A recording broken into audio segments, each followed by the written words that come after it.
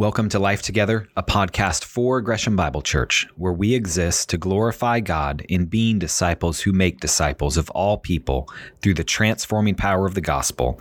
On this episode, we hear from Dave and Becki Martin about their experience with spiritual abuse. I so appreciate Dave and Becki's willingness to share their story and trust you'll find this episode insightful and helpful.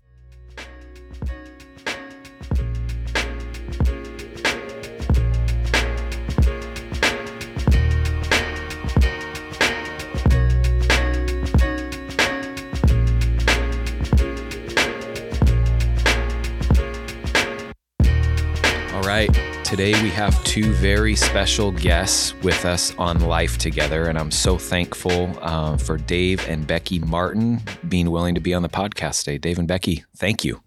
Thank you. Yeah. Well, the purpose of our conversation today is, I'm just going to not bury the lead. We want to talk about spiritual abuse. And you two, that's not just a category or a book or a podcast you've heard about. You've experienced it and lived it. And so I sincerely appreciate your willingness to be on the podcast and talk about a really hard thing.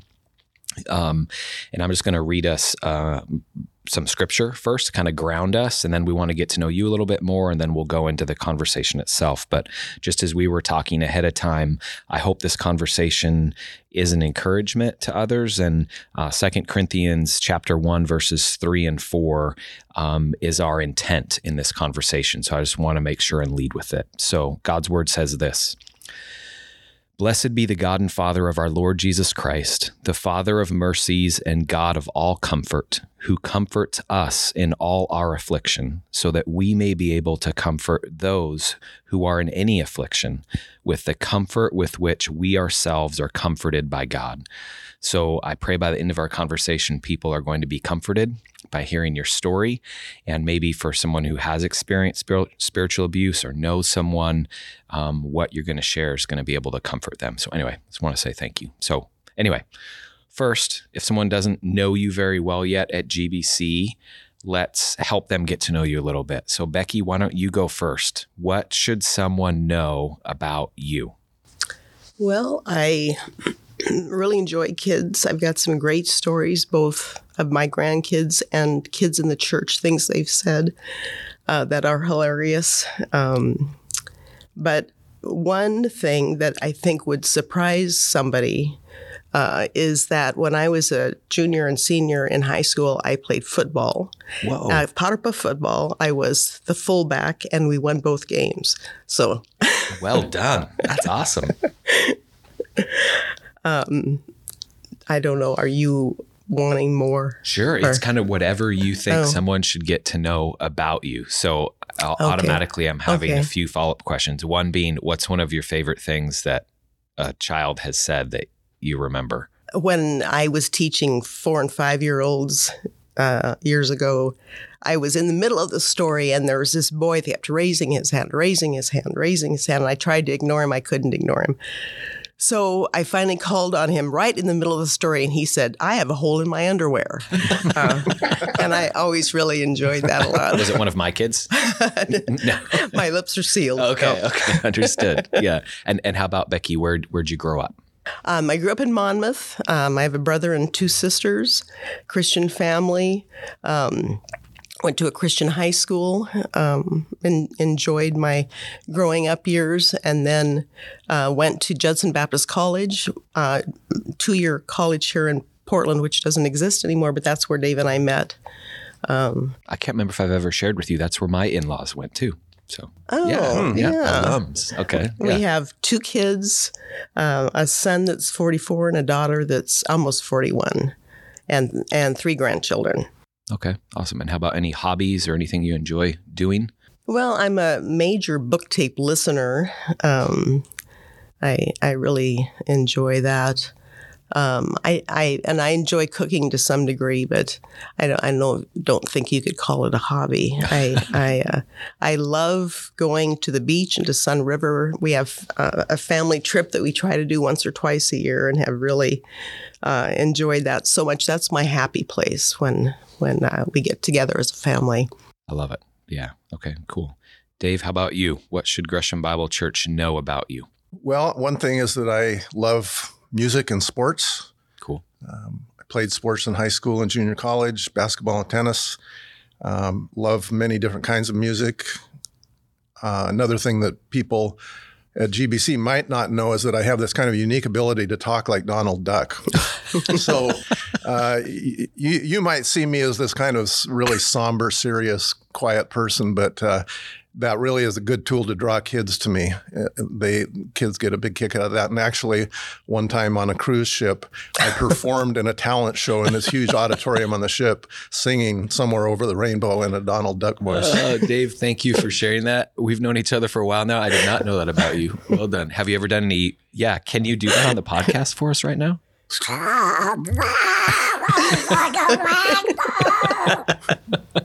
That is awesome. That is so cool. Have you ever done prank calls with that voice? No, but you're giving me some ideas now. Yes. That's Dave, what attracted really me to him. Yeah, that was. You're like, I'm interested in this guy. He can talk like Donald Duck. I didn't really warm up for this, so that wasn't my best that voice. That was still really good. Yeah. Oh, that is awesome. And how about just to, familiarize GBC with both of you, how long have you been married? We celebrated our 50th anniversary on St. Patrick's Day last month. Yes. Congratulations. 50 years. Wow. That is awesome. And what did you do to celebrate? We had a really nice kind of a week celebration. And one of the things we did was meet our kids at Oregon City, McMinimans, kind of in between coming from Salem and Portland. And we had a really nice lunch. And then the next day was our grandson's birthday. So then we had an additional time together with family. I didn't want to do kind of the traditional thing our parents had done with some kind of a reception that just seemed too old and too weird to me, too fake. But 50 years. Yeah. Talk about ups and downs, but when you think about it, just going so fast. How can I even be 50? Anyway. Wow, 50 years. Praise God. That is so cool. Yeah.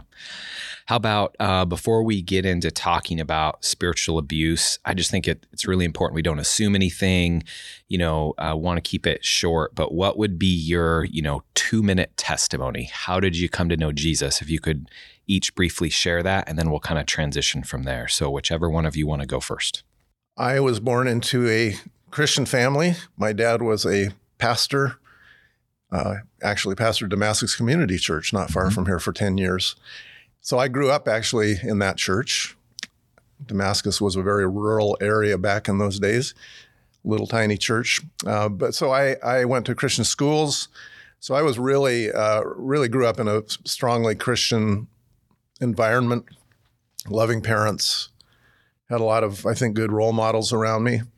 I was the kind of the typical compliant, obedient, high-achieving kid who teachers loved to have in school because I never caused trouble. And underneath, I was really insecure, but I, kind of used my behavior and good grades and so on to tell myself that I was good, actually probably better than a lot of people. So that was kind of a part of my makeup growing up, telling myself that I was this special person, but underneath it really feeling insecure and not sure of myself. So I kind of cruised through elementary school, high school, and then, as many young people do, I kind of hit a wall early in college of just asking myself, do I really believe this stuff that I was raised with? And just one conversation in college kind of catapulted me into a new phase of skepticism, agnosticism. I just kind of threw Christianity overboard and said, I'm going to figure this out for myself. And so for a couple of years, that's what I tried to do. I just looked at a lot of different religions and philosophies and listened to different speakers, read books. And after a couple of years, a relative of mine paid my way to a Christian conference. And I thought, well, she's paying my way. Okay, I'm open to anything. And God used that conference to really get hold of me, get my attention, show me the gospel in a new light, that I hadn't seen it before. And by the end of that week, I was just totally convinced that Jesus really was God, that what I had been taught about him all those years as a child was true. And Wow. so 51 years ago, on my 21st birthday, actually, I kind of made that declaration. I put that stake in the ground and said, I'm all in with Jesus. Mm-hmm. And I've never really looked back since then. I've sought to follow Jesus, certainly imperfectly, but progressively, I think, just grown in my faith and my love for him and the joy I have in him. Mm-hmm. And life's taken a lot of unexpected twists and turns, but he's always held on to me, and that's always been my North Star. Wow. Thank you for sharing that. Yeah. Becki, how about you? I also grew up in a Christian home, very conservative church, with a lot of altar calls and fear-based. And a push to get your child to pray the prayer as early as possible. So at 3 years old, I prayed with my mom, but then just a series for many years of insecurity and not sure and fear. So that really extended off and on without something very personal in a relationship with God until I was in my early 30s when I was complaining about life to my sister, and she suggested we get my sister and brother-in-law had started a church. She suggested we get together with them for a Bible study, which we did. And I tell you, just my eyes were open, my heart was open. It was wonderful. However, that is the church that we are going to talk about later. Yeah. So for several years, I just, for the first time, really experienced Christ in my life. And, he can use me. He loves me. So we'll talk about that later. But coming out of that church, then there was just a lot of pain and guilt and shame. And Gresham Bible has been a church that has helped me heal. And just in the last couple of years, I have really appreciated the women's Bible study. I feel like my eyes have been opened in a new way to God's forgiveness and love and acceptance of me. So here we are. Thank you for sharing that. Yeah. Yeah. Isn't God so good? He's patient with us. Yeah. Yeah. Well, as I've been thinking about the conversation, what keeps coming to mind, I think it's the NIV translation of Psalm 107 says, "Let the redeemed of the Lord tell their story." So that's what I'd like to do, is to have you tell your story, and specifically about spiritual abuse. So I don't think there's a perfect way to enter the conversation. So let's just start, and then there'll be some discussions. And I'm going to say this real quick, kind of as a preface. I hope for those that are hearing this, by the end of it, you're going to grow to love your brother and sister in Christ, Dave and Becki more. You're going to praise God for his grace and how he uses crooked sticks to draw straight lines. And I also pray, I'm just going to say it, I'm going to be blunt. None of us are above experiencing being spiritually abused. So I just want to say that right now. I hope by you hearing what Dave and Becki are going to share, it's not that someone, I wouldn't have fallen into that or this. So if that's bouncing around in the recesses of your heart right now, just get that out on the table. That's not true. And so I hope by the end of this discussion that we're encouraged as a church family. So anyway, I just felt like I needed to say that. So, all right, so let's start. So Dave and Becki, what has been your experience with spiritual abuse? Maybe just to start, I might just venture a definition of what that is. I think that I would say that spiritual abuse happens when a person who has a position of influence or authority or power takes advantage of that position to use someone else. And it could be that abuse could take the form of financial abuse, psychological, emotional, sexual, many different ways that can manifest. Also, I think there's different levels of consciousness of the abuser too, in terms of intention. Yeah. I think in our case, and maybe we'll talk about that a little more, I don't know that the main person in question, who was the leader of this abusive church, started out with the intention to control people and use them and manipulate them, but it developed into that. Mm-hmm. And my own thought is that this person originally probably had some good intentions and goals, but did not deal with certain tendencies in himself, sinful tendencies. And so gradually kind of gave in more and more to the temptations to use his power and influence in really toxic and unhealthy ways. Yeah, yeah. Becki, anything you'd add to that or kind of paint that picture for us a little bit? What is spiritual abuse? I don't know if I have really anything to add. It's just very easy over time to be sucked into something, especially if you've had, you've been helped. But how about for those that don't know your story all the way? Why don't you kind of take a time machine and take us back? Okay. You know, what is the situation you're referring to, as much as you feel comfortable sharing? Yeah. And then, you know, what attracted you to this church situation leader that ended up being abusive? Mm-hmm. So just kind of walk that back for us. Well, I've already mentioned just that I was sort of desperate, and we started meeting with my sister and brother-in-law. And for one thing, more so than I ever had before, I saw change in his life, that God had changed him, and that was very attractive.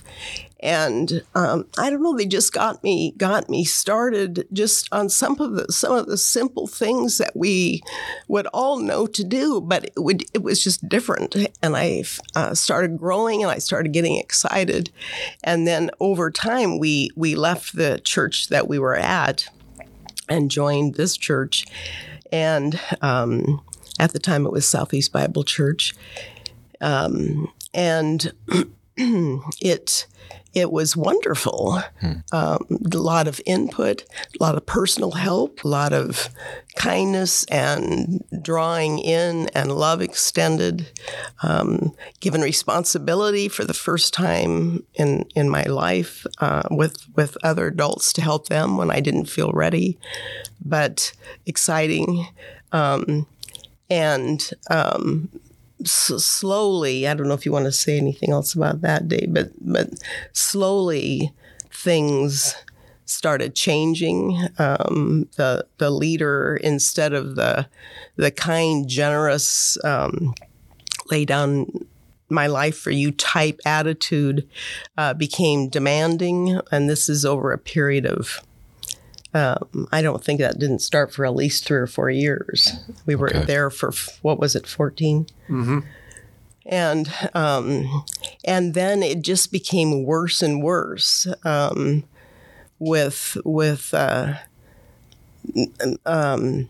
being very demanding and controlling of people's lives, and pretty soon controlling of money, and with the attitude of, you owe me.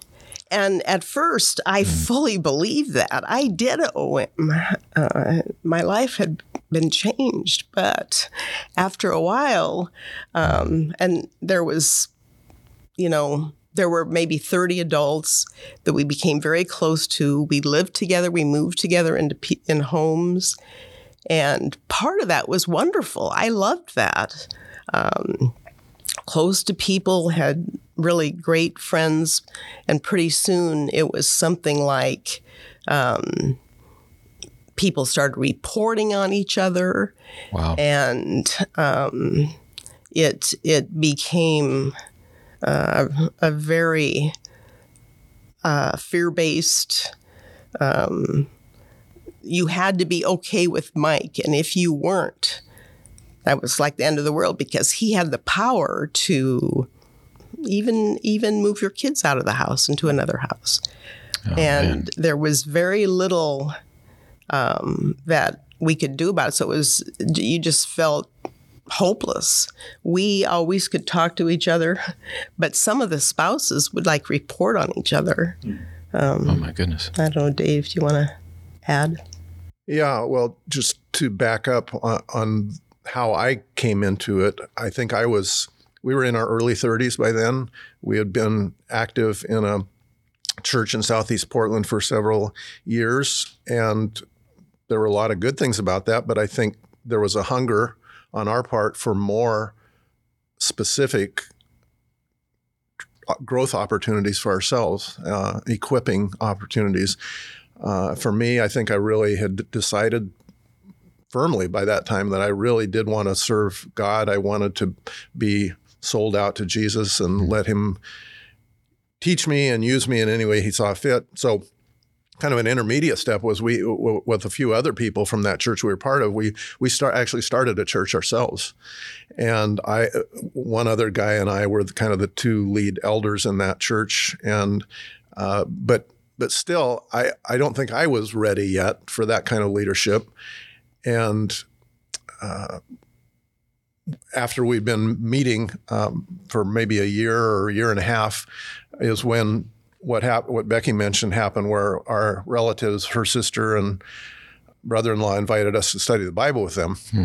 And that just presented to us a very clear vision for training and usefulness in God's kingdom. And it was just tremendously attractive because we were coming out of a place where things were just kind of fuzzy and not well formed. And we felt we needed some help to become the leaders God wanted us to be. So that really appealed to me. I think didn't appeal to just totally good things in me. Some of it was my own ambition to,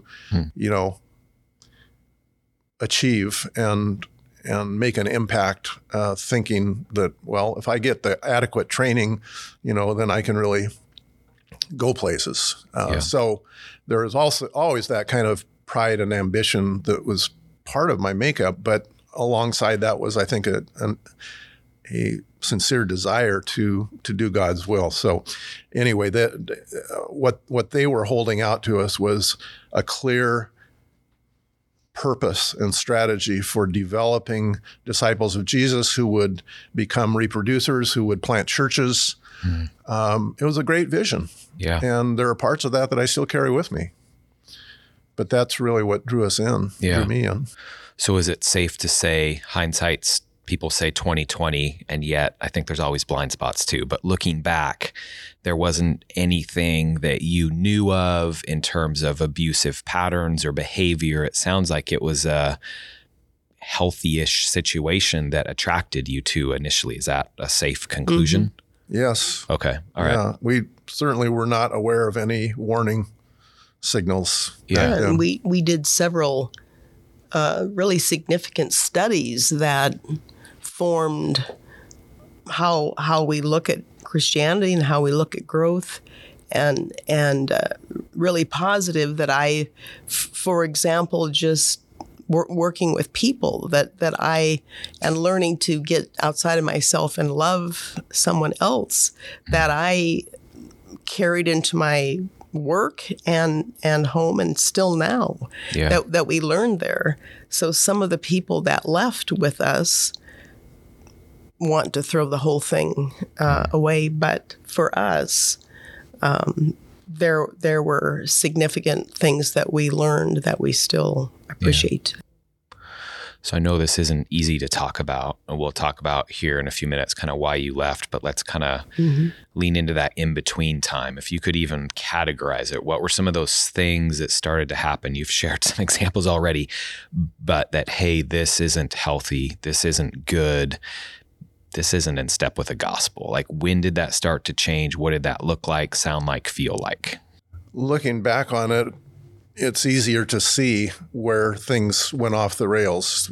When we were in it, it was just kind of gradual, and we would find ways to rationalize what was happening or explain it away, or just to tell ourselves, well, let's just keep praying that whatever kinks are in this system, God will work them out over time, and he'll do the course corrections. And And so I think for a long time, we realize now that we perhaps stayed longer than we should have, knowing what we know now. But at the time, we were just, I think, praying and asking God. We know there are some things going on here, some forms of manipulation, control, intimidation, things like that, that are not right. But we, on the other hand, we didn't sense God's clear leading to abandon something that had been such an important vision for us and had been so helpful to us in many ways. But I think things just kind of gradually, from our point of view, deteriorated into more and more control and forced conformity and kind of a network, an information network where if anyone said anything remotely critical of the leadership, that was reported by others. You hear about secret police networks in other countries, things like that. But, cultic type organizations have that feature too, where there's a communication network that reports any signs of trouble to the leader, and that leader can then really squash it, nip it in the bud. Just even hearing you say that right now, Dave, just like, wow, that actually happened in a quote unquote church setting. And another thing I would just say is the concept of loyalty is really prominent especially in personality cults. And that would be one way I would label what we were. It's not the only way to label it, but definitely it was a community that coalesced around a person who was very magnetic, narcissistic, but a powerful speaker, could really turn on the charm and could be a tremendously attractive person interpersonally. But loyalty it was understood that was the supreme value, loyalty to the leader. Okay. And we see that with political leaders. We see that in different spheres and I have come to really, have a caution flag go up in my mind when I hear loyalty talked about too much, because that is one of the tip-offs that you have an abusive, unhealthy system where loyalty is placed above doing what's right. Yeah. It's placed above principle, is the supreme value. Man. With the way we were raised, I think the church, for me, started going off the rails a little bit when people began drinking heavily, and I don't mean a glass of wine with dinner.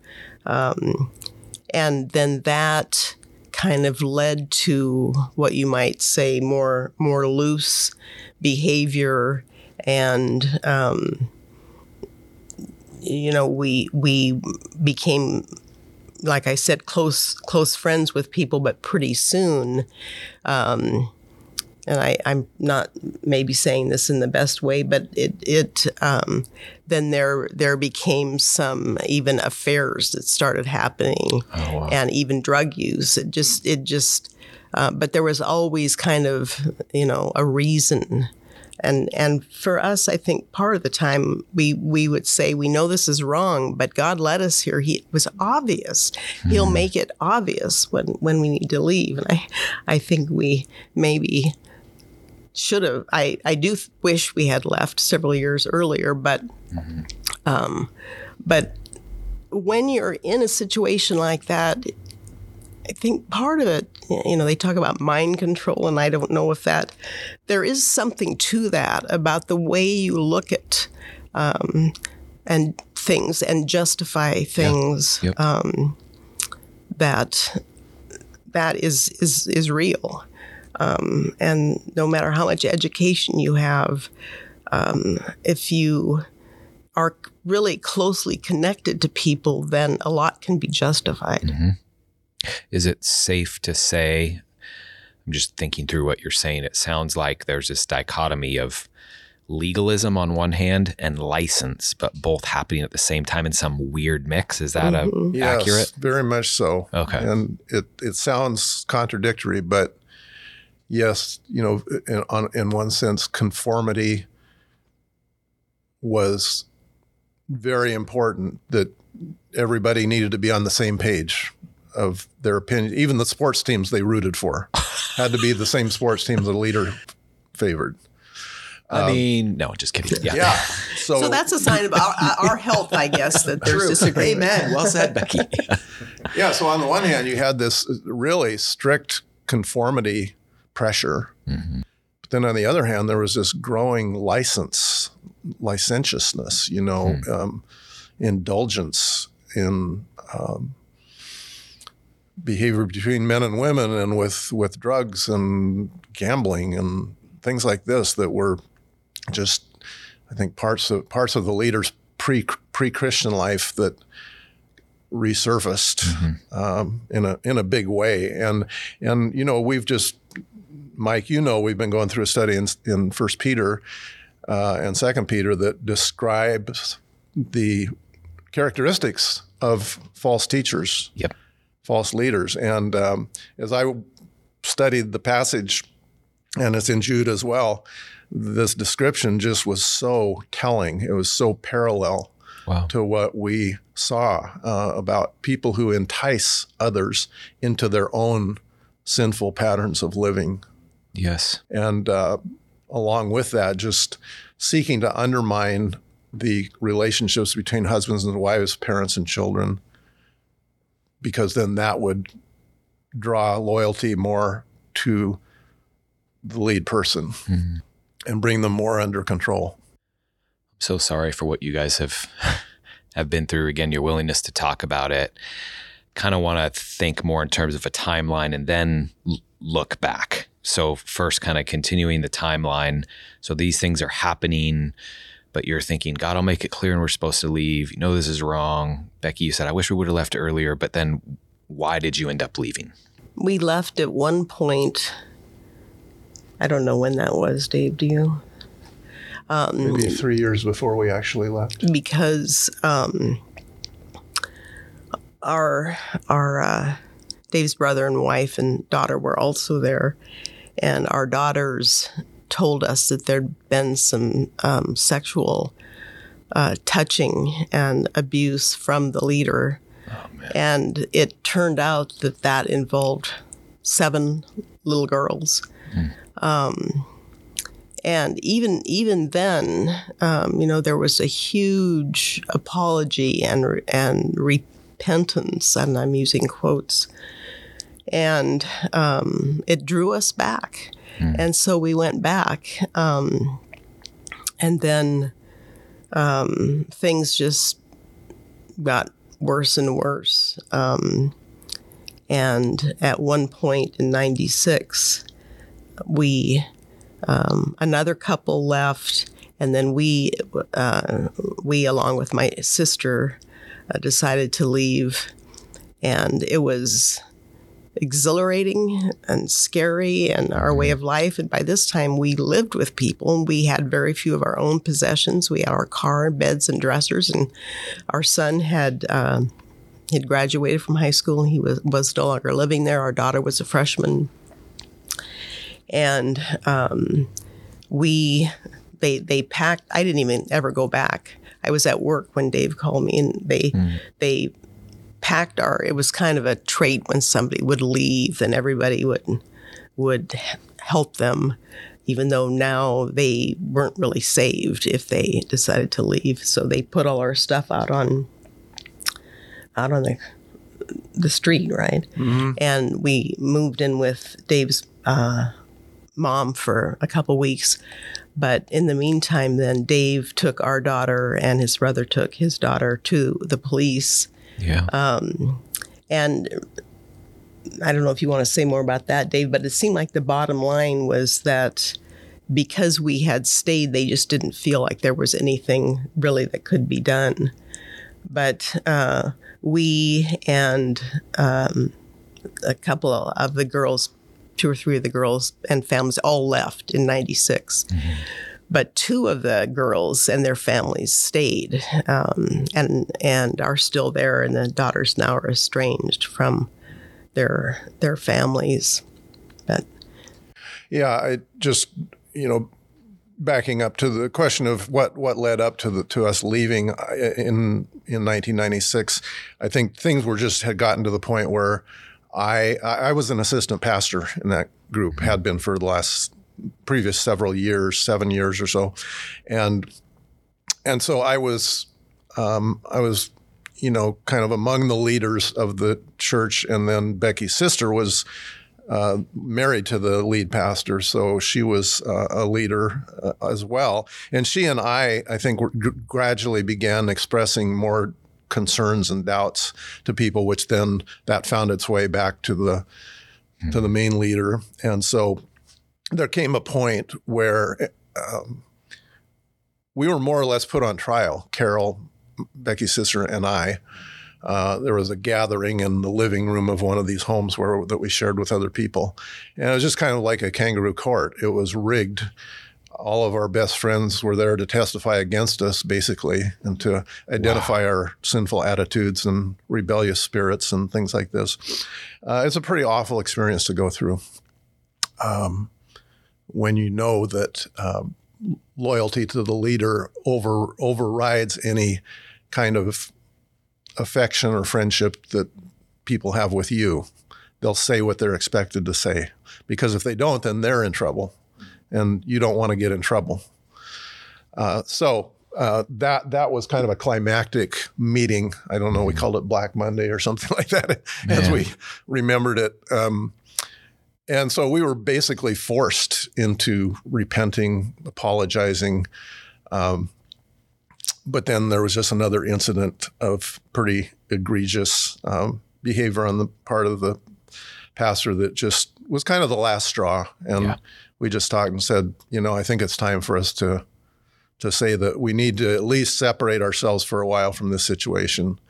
And when the lead pastor happened to be out of town at the time, so we went to his second in command, his associate pastor, and told him, and he had an extremely strong, almost violent reaction, and said, basically, clear out. We want you out of here today.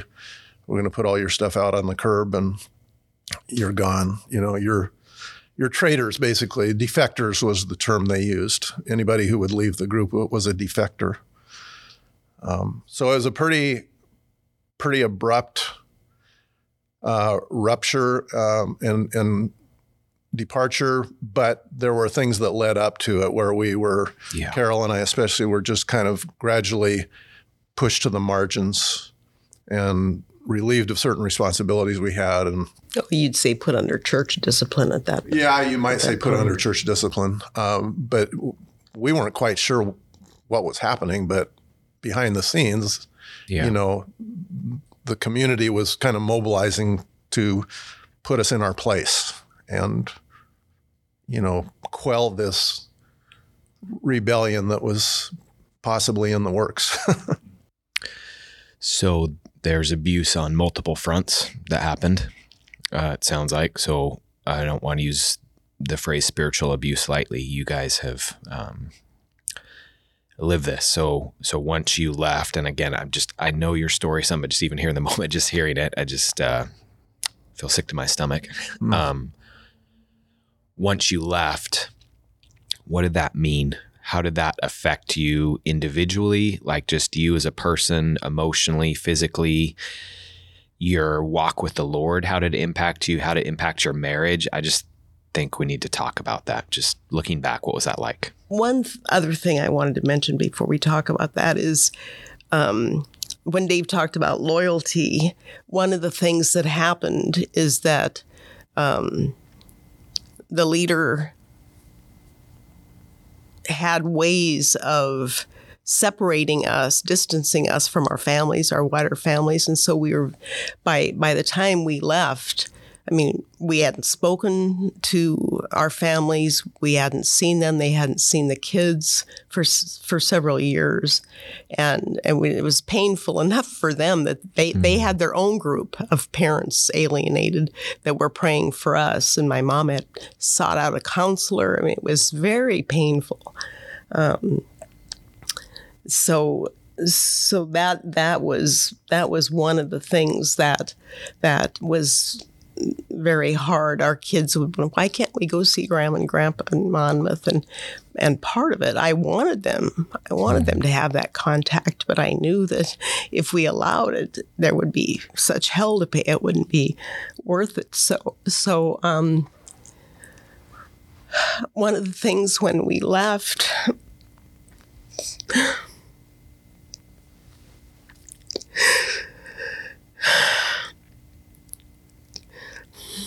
was the joy I saw our families express. You know, they furnished. We had so few possessions. They gave us a microwave and furnished a place for us. And they were just very loving and forgiving. I went to work every day and just tried to survive, because I had talked up the church at work, initially, and that was kind of awkward and embarrassing.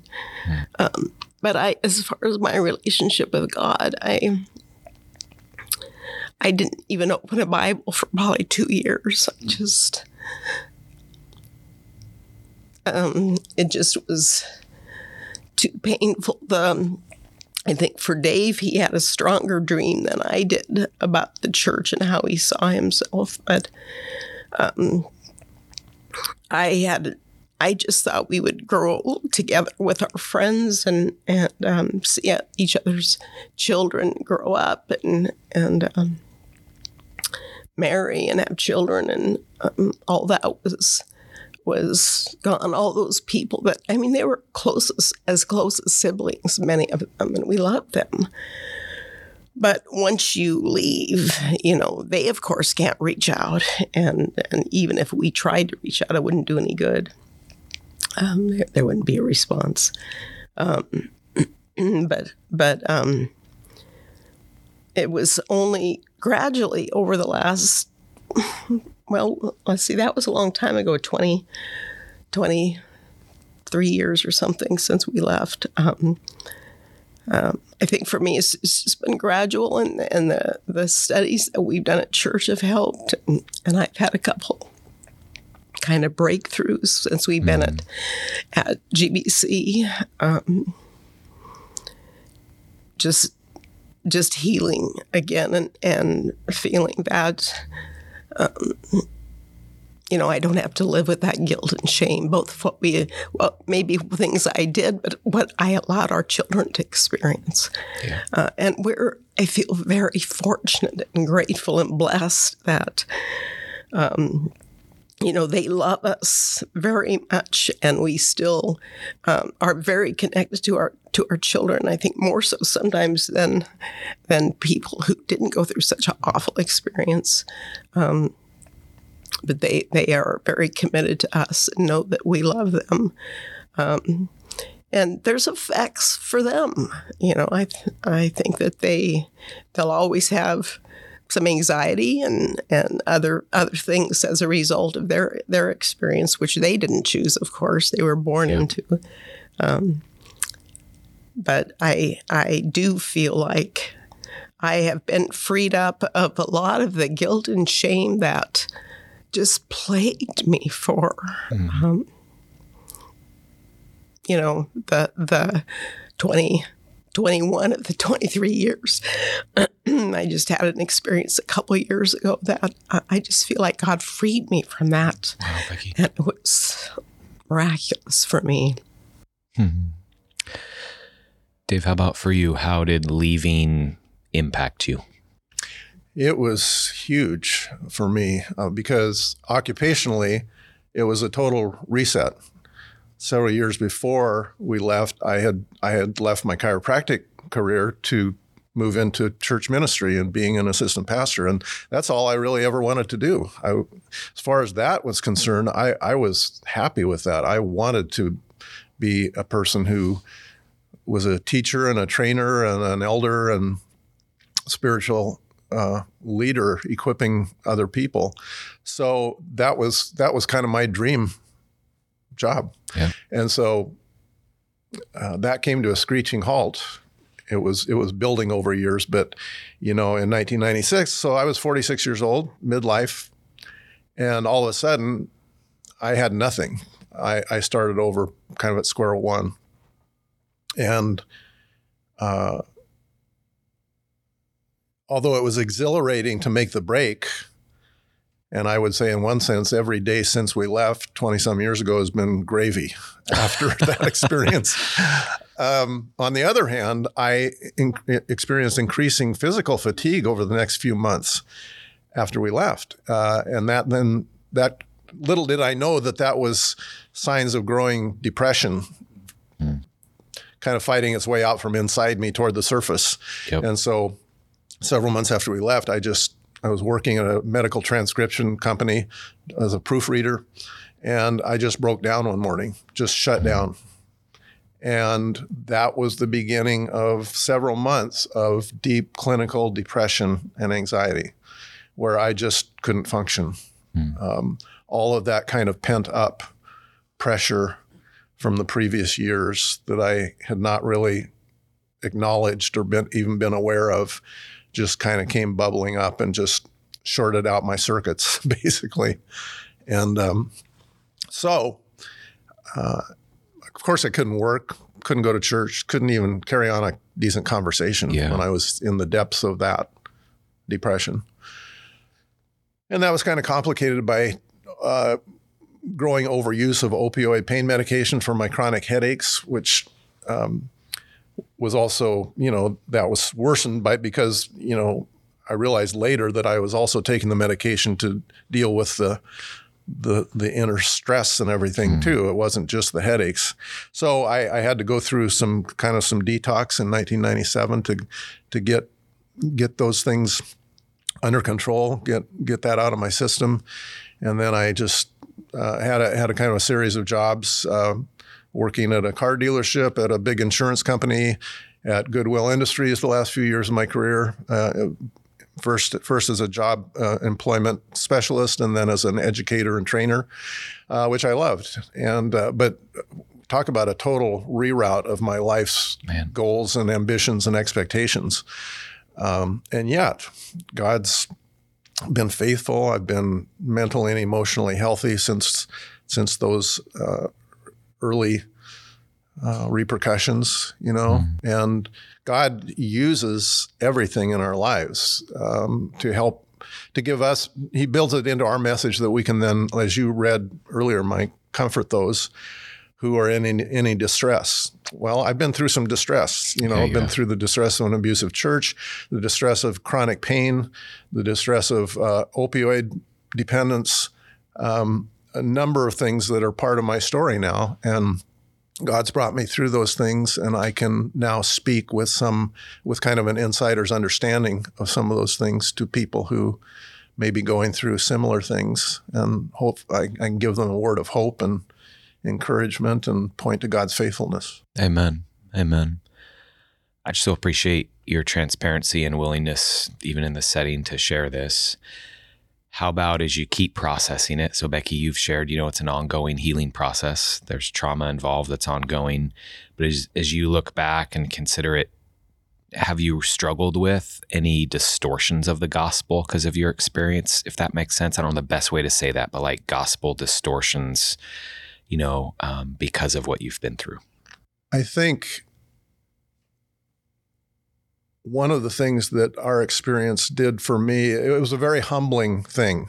I think, probably my chief besetting sin throughout my life, because of the way I wired and the way I was raised, is just pride. For other people, their besetting sin might be lust or greed or something like that. Take your pick; they're all doozies, But for me, I could. And part of the insidiousness of pride is that you can look at other people who give in to temptations toward greed or lust or these other things, and you can say, "Well, I'm better than them." Mm-hmm. I don't drink. I don't do these things. So it's a really dangerous condition, and it was the sin of the Pharisees and the people for whom Jesus had the strictest condemnation. Yep. But I think God really, really broke me, and I needed some kind of curriculum that God would allow me to go through that would really break me of any illusions about my own goodness or my own competency, my own ability to make things happen. And, it's not to say I've been totally cleansed of all that, but I think that I emerged from that period of our lives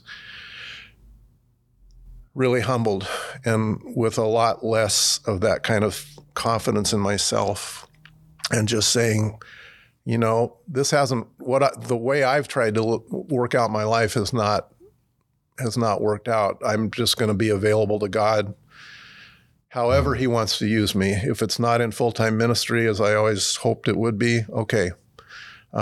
Just show me how you want to use me at Goodwill or at Regions Blue Cross or wherever I was working at the time, and whatever church I was in. So, as I said earlier, it's been a very unexpected journey for me in terms of occupation and other things. But God knows what each of us needs, I think, in terms of training curriculum to root out the sins that would otherwise derail us and hinder our effectiveness, and to bring out the qualities that he wants to bring out in us. Yeah. Becki, how about for you? Is there anything just in terms of distortions of the gospel as you just walk through life and you're still healing, but this is off here, or just Well, I think my history, even from a child, just a wrong view of God as harsh punisher, not loving and accepting, and having already forgiven, and that's something that I have to remind myself when we did 1st and 2nd Peter. And now I'm very alert to when I see this in the scripture, when it says, remind yourself. Amen. And I just, I want to do that. I need to do that because I'll slip back into the false viewpoint. Yeah. So that's been really, really good for me. Amen. I love that too in 1st and 2nd Peter. Yeah. How much that's just there to remind ourselves. Yeah. How about, I have a few more questions, but just thinking about what you're sharing. Dave, you and I have had this conversation outside the podcast, and I know this is a bigger thing, but I would just think it would encourage and challenge people to hear you guys speak to it a little bit. Basically, the question's this: does a wolf know he or she's a wolf? And I mean a spiritual wolf, a wolf in sheep's clothing. Just from your experience and perspective, how would you put language to that? Are there different categories of wolves? Does a wolf know he or she's a wolf? What would you say? We were just talking about that a little bit earlier this morning, and I just don't think it's that clear cut. I don't think there's a one-size-fits-all answer to that. As I alluded to earlier, I think that the particular wolf that we experienced was not consciously planning all this starting out. I think a person can be in ministry initially out of good ambitions, righteous purposes, and yet if they're not helped to deal with sins in their life,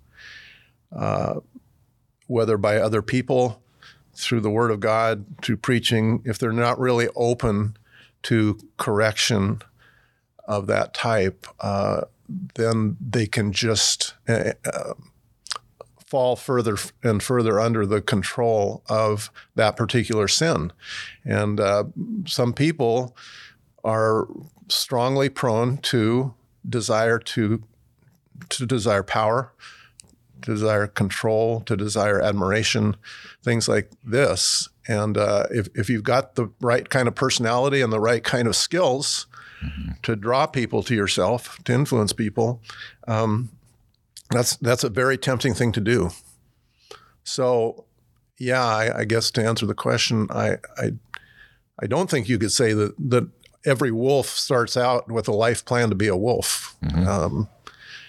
But it can overtake them. And I think it points to the importance of accountability and being in transparent relationships with other believers and bringing yourself under the authority of God's word. And, when we look at cases, I've studied and read about a lot of different situations of spiritual abuse. And it just seems like a recurring theme is that when a person gets in that position, they surround themselves with people who will say yes to everything, who will never question them, whose loyalty is unquestioned. And they wall themselves off from the kinds of reproof and rebuke and correction that every believer, that all of us need. Amen. Thank you. I know that's a big question to ask, but just hearing you speak to it, I think, is helpful. Yeah. I just would add, it's not that he or the people under him are operating kind of thinking, we're going to pull this one off, but they actually believe that they're going to be some of the church elders in heaven, and they actually. They would say, well, yeah, everybody sins, but this is the most godly man. Where else would we go? Man. I think I would also say that just as none of us is above the possibility of being spiritually abused, I don't think any of us is above being an abuser either.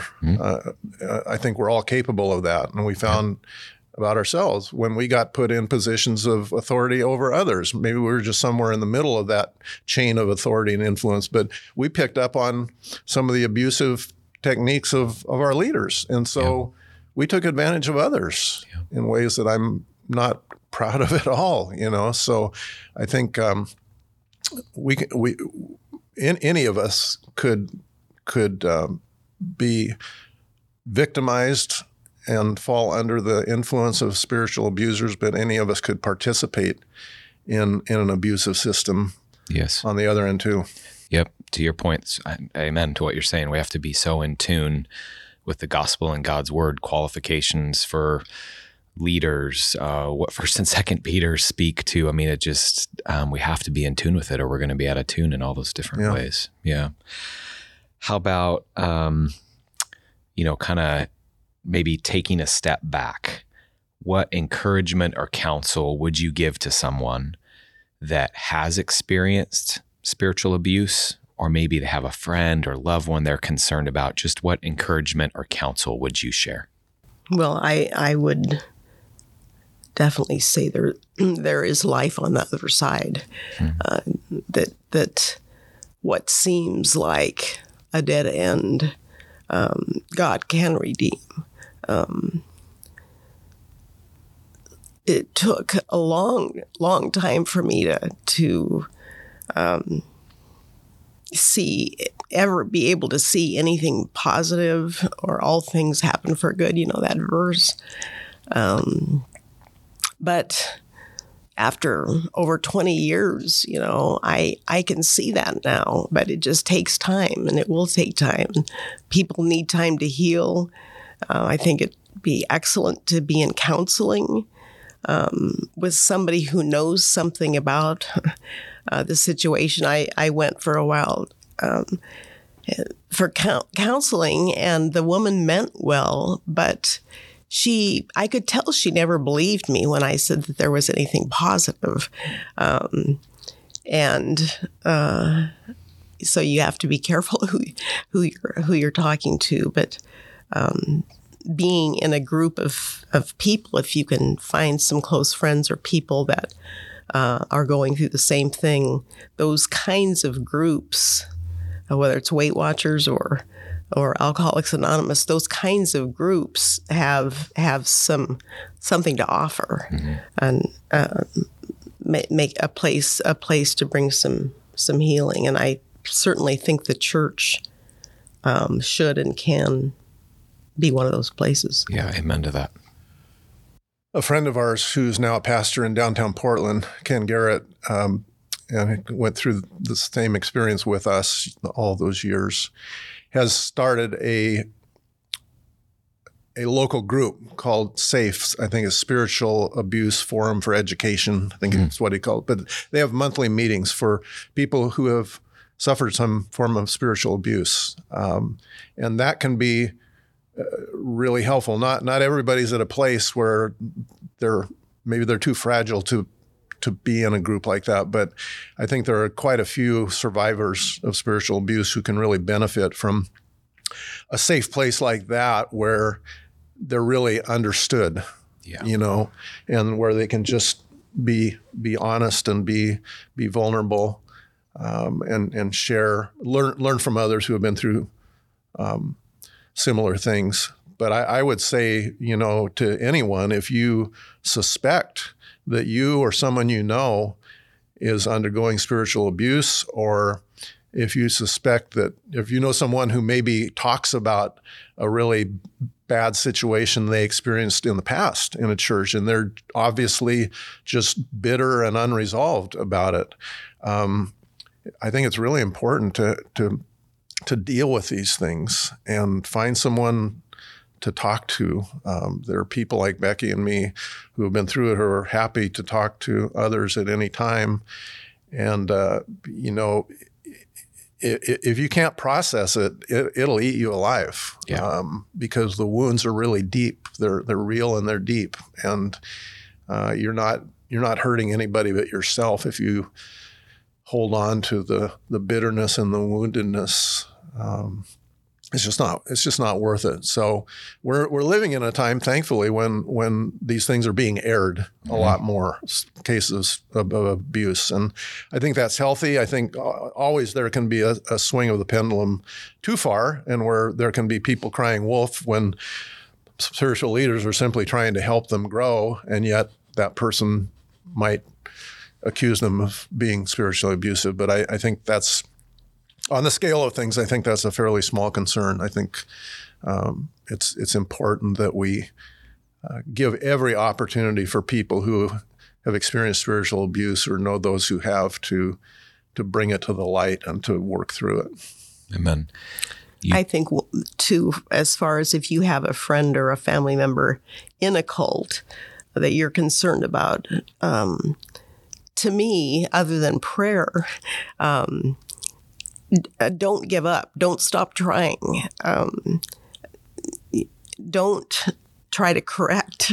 No matter what you say, there's an answer and a superior attitude and answer for it. So I would say keep praying, but also, write a letter, make a phone call, even though you'll be shunned and maybe treated badly. If you love that person, don't give up.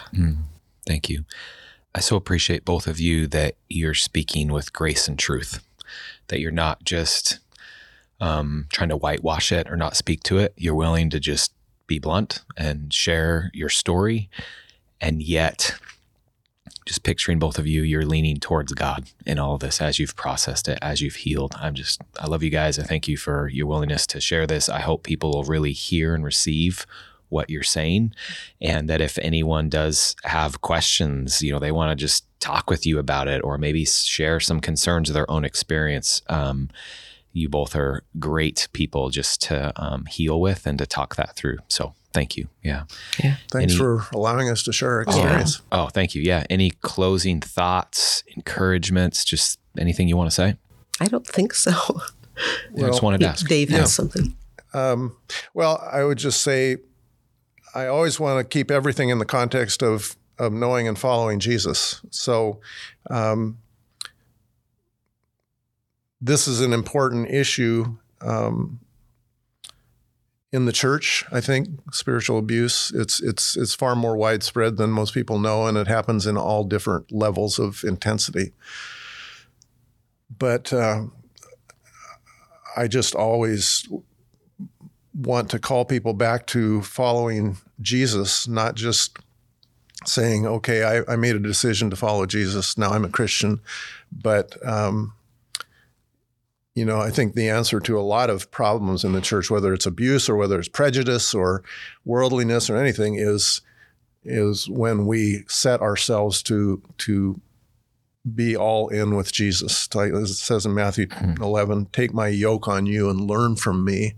So walk, get in the yoke with Jesus side by side, walk in the same direction he's going, toward the same purposes that he's wanting us to go toward. And I think the more that each of us makes that decision to really be in the harness with Jesus, that will protect us against a lot of forms of spiritual abuse and the other things in this world that tempt us, away from loyalty to Jesus and away from usefulness to him. Well said. And how does Scripture say that yoke is described? Yeah, it's easy. It's so much easier than any other yoke, and all of us wear a yoke, whether we know it or not. But Amen. Jesus' yoke is the best one. Amen. Appreciate your encouragement to trust and follow Jesus in all of this. So, all right. Thanks for coming on the podcast, being willing to have this discussion. Gresham Bible Church, I hope you've been encouraged and challenged by Dave and Becki. I would encourage us as a church to thank them for their story and ask any questions like this. I appreciate we're a church who wants to have hard conversations, who wants to be in tune with the gospel, and yet we're all out of tune in different ways. So we need to encourage each other to be in tune with the gospel. So, all right. If you have any questions or comments on this episode, of course, reach out to Dave and Becki, or if there's anything you'd like to talk with me about, happy to have that discussion with you. And you can reach out to me at mike@greshambible.org. All right, Gresham Bible Church, until next week, love you.